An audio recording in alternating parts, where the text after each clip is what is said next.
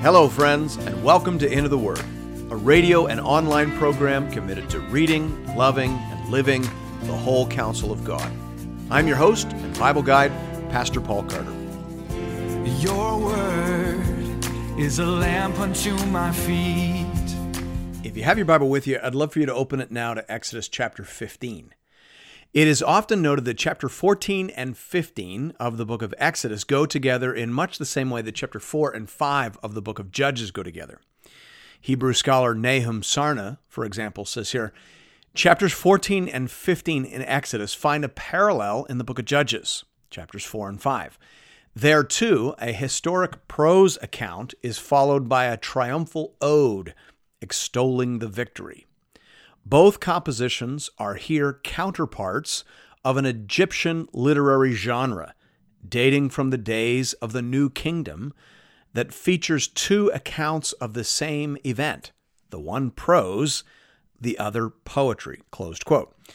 We often forget that the Israelites had lived inside Egyptian culture for 400 years. So, of course, they were influenced by Egyptian norms and traditions. We'd be shocked if they weren't. And so we see this preference for overlapping parallels, for saying the same thing in two different ways. We saw that back in the first two chapters of the book of Genesis. There we saw the same story told twice from two different magnifications. Here we're seeing the same story told twice in two different literary genres. This type of overlapping parallelism creates a sort of depth and richness to the biblical text, for which I think we ought to be very grateful. Thanks be to God. Hear now the word of the Lord beginning at verse 1. Then Moses and the people of Israel sang this song to the Lord, saying, I will sing to the Lord, for he has triumphed gloriously. The horse and his rider he has thrown into the sea. The Lord is my strength and my song, and he has become my salvation. This is my God, and I will praise him, my father's God, and I will exalt him. The Lord is a man of war. The Lord is his name. Here we see that the appropriate response to God's saving work is to praise him. Faith is about receiving and responding. Faith doesn't contribute to the work of redemption, but it does respond appropriately, and worship is a big part of what that looks like. Saved people worship. Saved people sing. Saved people rejoice in the work of the Lord. Now, it's interesting to note how Moses characterizes that work. He speaks of it in remarkably militaristic terms. He says that God has triumphed gloriously. The Lord is a man of war. We mustn't ever allow our modern peacetime sentiments to obscure this aspect of God's essential character. The Lord is a man of war. We see that in both the Old and New Testaments. The Apostle Paul uses militaristic terms to describe the saving work of Christ.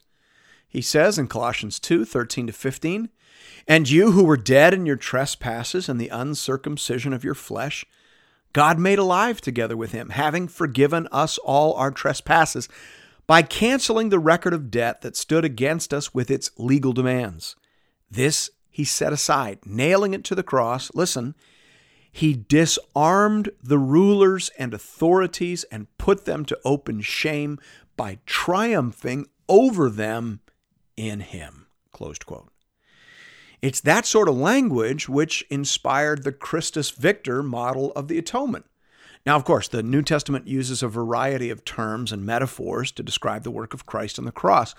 But this idea of Christ defeating our enemy and triumphing over the devil is a necessary part of what it means to speak and think biblically about redemption and, by extension, about God.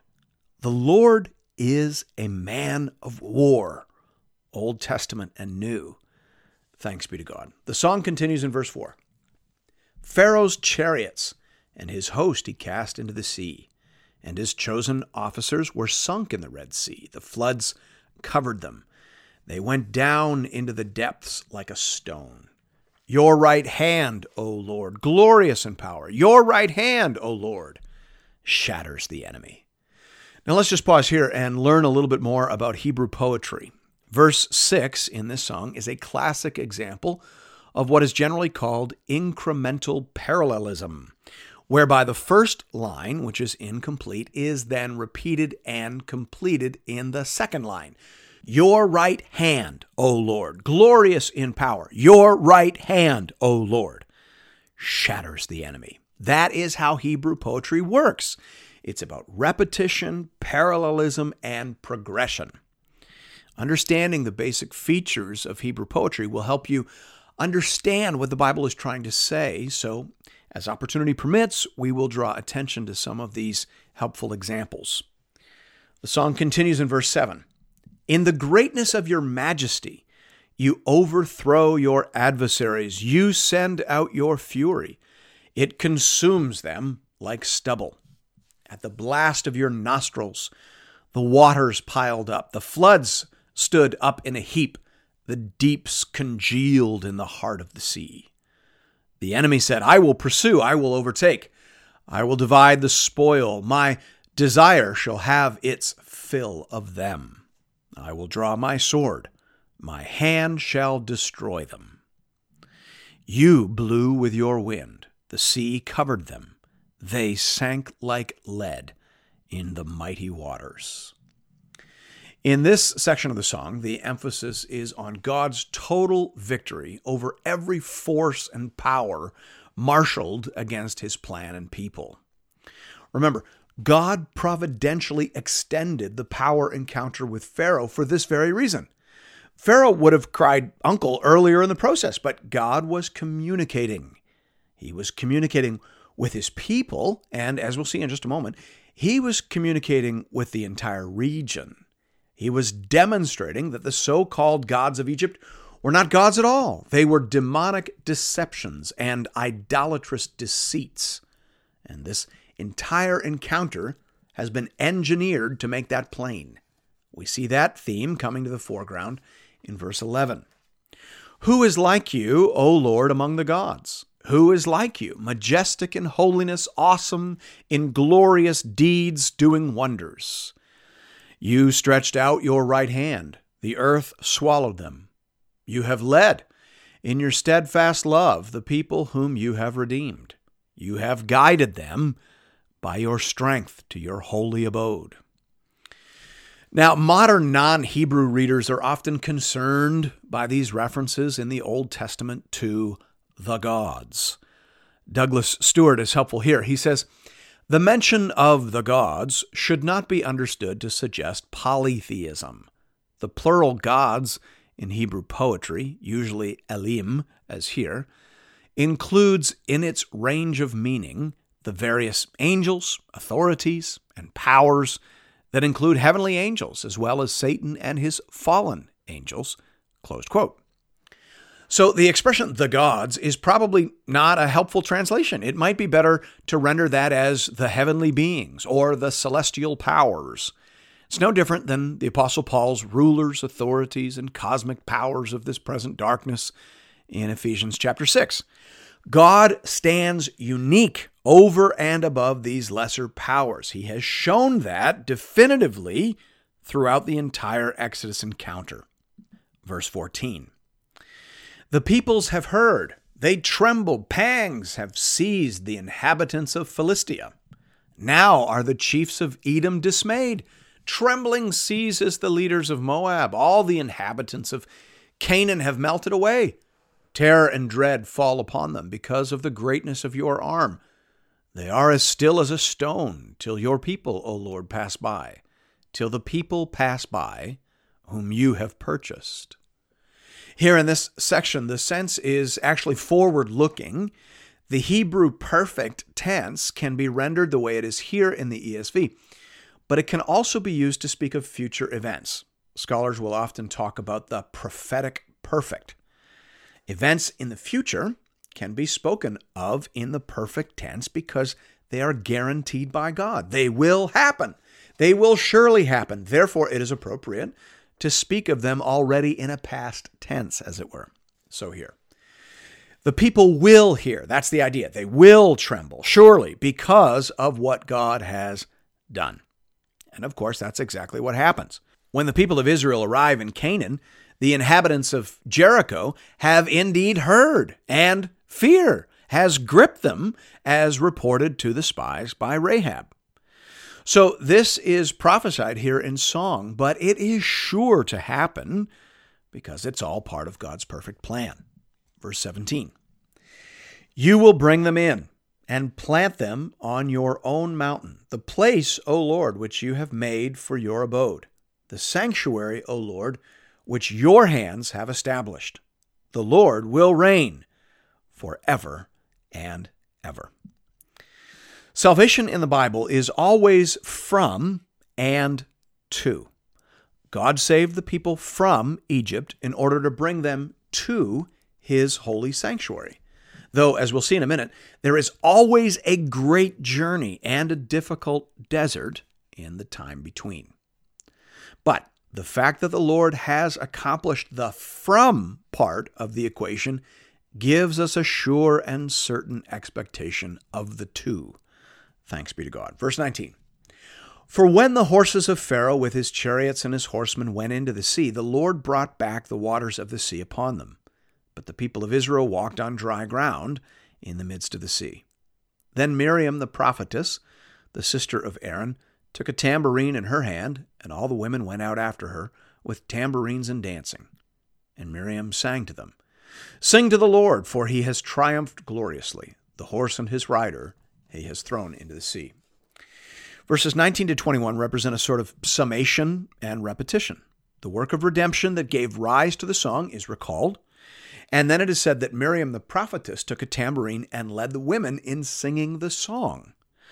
Now, to be clear, the Song of Miriam is not a different song. It's the same song. Verse 21 simply quotes the first line of the Song of Moses, which was the way that songs were titled for most of ancient history. In fact, in most hymn books still today, there's an index at the end of the book that arranges the hymns either by their name or by their first line. So this is just Miriam singing the Song of Moses. Now, as for the fact that she's called here a prophetess, we should probably mention that there are many female prophets or prophetesses mentioned in the Bible, at least 9 by my reckoning, if we assume 2 daughters of Philip. But of course, there could be more. Numbers 12 makes it clear that Miriam is not a prophet in the same way that Moses is a prophet. So there are degrees, and of course, there are offices. That all has to be considered when making application here, but it cannot be denied, and it should not be denied, that there are female prophets in the Bible, Old Testament and New. The story takes an interesting turn in verse 22. Then Moses made Israel set out from the Red Sea, and they went into the wilderness of Shur. They went 3 days in the wilderness and found no water. When they came to Marah, they could not drink the water of Marah because it was bitter. Therefore it was named Marah. And the people grumbled against Moses, saying, What shall we drink? And he cried to the Lord, and the Lord showed him a log, and he threw it into the water, and the water became sweet. Now, it's absolutely fascinating that immediately after being saved, God leads the people into the wilderness. There is no such thing as an untried faith, brothers and sisters. In Exodus 14:31, the Bible says that Israel saw the great power that the Lord used against the Egyptians, so the people feared the Lord, and they believed in the Lord and in his servant Moses. So that's great. The people had come to faith in the Lord. Hallelujah. And yet, we see right away that faith needed to be tested, tried, refined, instructed, and developed. So the Lord led them straight away into the wilderness. And not only that, but he led them in a way that was littered with hardships and difficulties. Now keep in mind, they were not lost. They were following the pillar of cloud by day and the pillar of fire by night. So if the story is clear about anything, it is clear that God was leading them. So this is not a story about people who got off track shortly after they were saved. This is a story of how shortly after they were saved, God led them off track. God led them out into a waterless wilderness. He was designing these trials in order to test and refine their faith. There's just no escaping that. John Newton, in his famous hymn, "Begone Unbelief," wrote, "The heirs of salvation, I know from his word, through much tribulation must follow their Lord." Now, we used to tell this to new converts. The Apostle Paul and Barnabas told it to their new converts. In Acts 14, they visited some new believers, and Luke says that they were teaching them that through many tribulations, we must enter the kingdom of God. We need to bring that back. We need to start telling that to people in their preparation for baptism, in their lead up to the waters of baptism. We need to let them know that on the other side, pretty much the moment they get out of the tank, there is going to be a wilderness. There is going to be a waterless track. There are going to be hard times because through many tribulations we enter the kingdom of God. Need to tell people that. Now, the text says that they arrived at a place called Marah after a 3-day march. So, obviously, they're out of water. They're growing desperate. We can certainly understand that. And so, like all thirsty travelers would do, they see some water and immediately begin to drink it. But it is bitter and spoiled by mineral deposits, and the people are very upset. But in verse 25, the Bible says that God showed Moses a log or a tree that when cast into the waters made the waters sweet. R. Alan Cole says helpfully here, the verb showed is the root from which the word Torah, instruction, is derived. This in itself shows how much richer the Hebrew concept Torah was than the English concept of law. Here, knowledge of a way to blessing and salvation is called a Torah, closed quote. That's a very helpful insight. We often think that law just means Torah. Torah means law. We think those words are perfectly equivalent, but they're not. And so sometimes when we think of the Old Testament, we think of it as a law book, but it's not. It is a guidebook. It is instruction. It is a way to blessing. Remember, God ordained this entire experience. He wants to show the people of Israel that if they look to Him, if they trust Him, He knows how to sweeten bitter waters. That's a very important lesson and a critical component of a growing faith. Thanks be to God. The story concludes in verses 25 to 27. There the Lord made for them a statute and a rule. There He tested them, saying, if you will diligently listen to the voice of the Lord your God, and do that which is right in His eyes, and give ear to His commandments, and keep all His statutes, I will put none of the diseases on you that I put on the Egyptians, for I am the Lord your healer. Then they came to Elim, where there were 12 springs of water and 70 palm trees, and they encamped there by the water. The Lord tested them and showed them an important principle. If you listen to the voice of God and do the things that please Him, He will give you sweetness rather than plagues. Now remember, He said this to a saved people. So this is not a works-based salvation.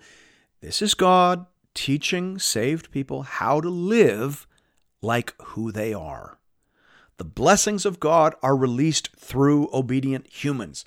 That is a principle we will meet again and again and again in the Bible until we see that principle fulfilled gloriously and climactically in the person and work of Christ. Much more on that later.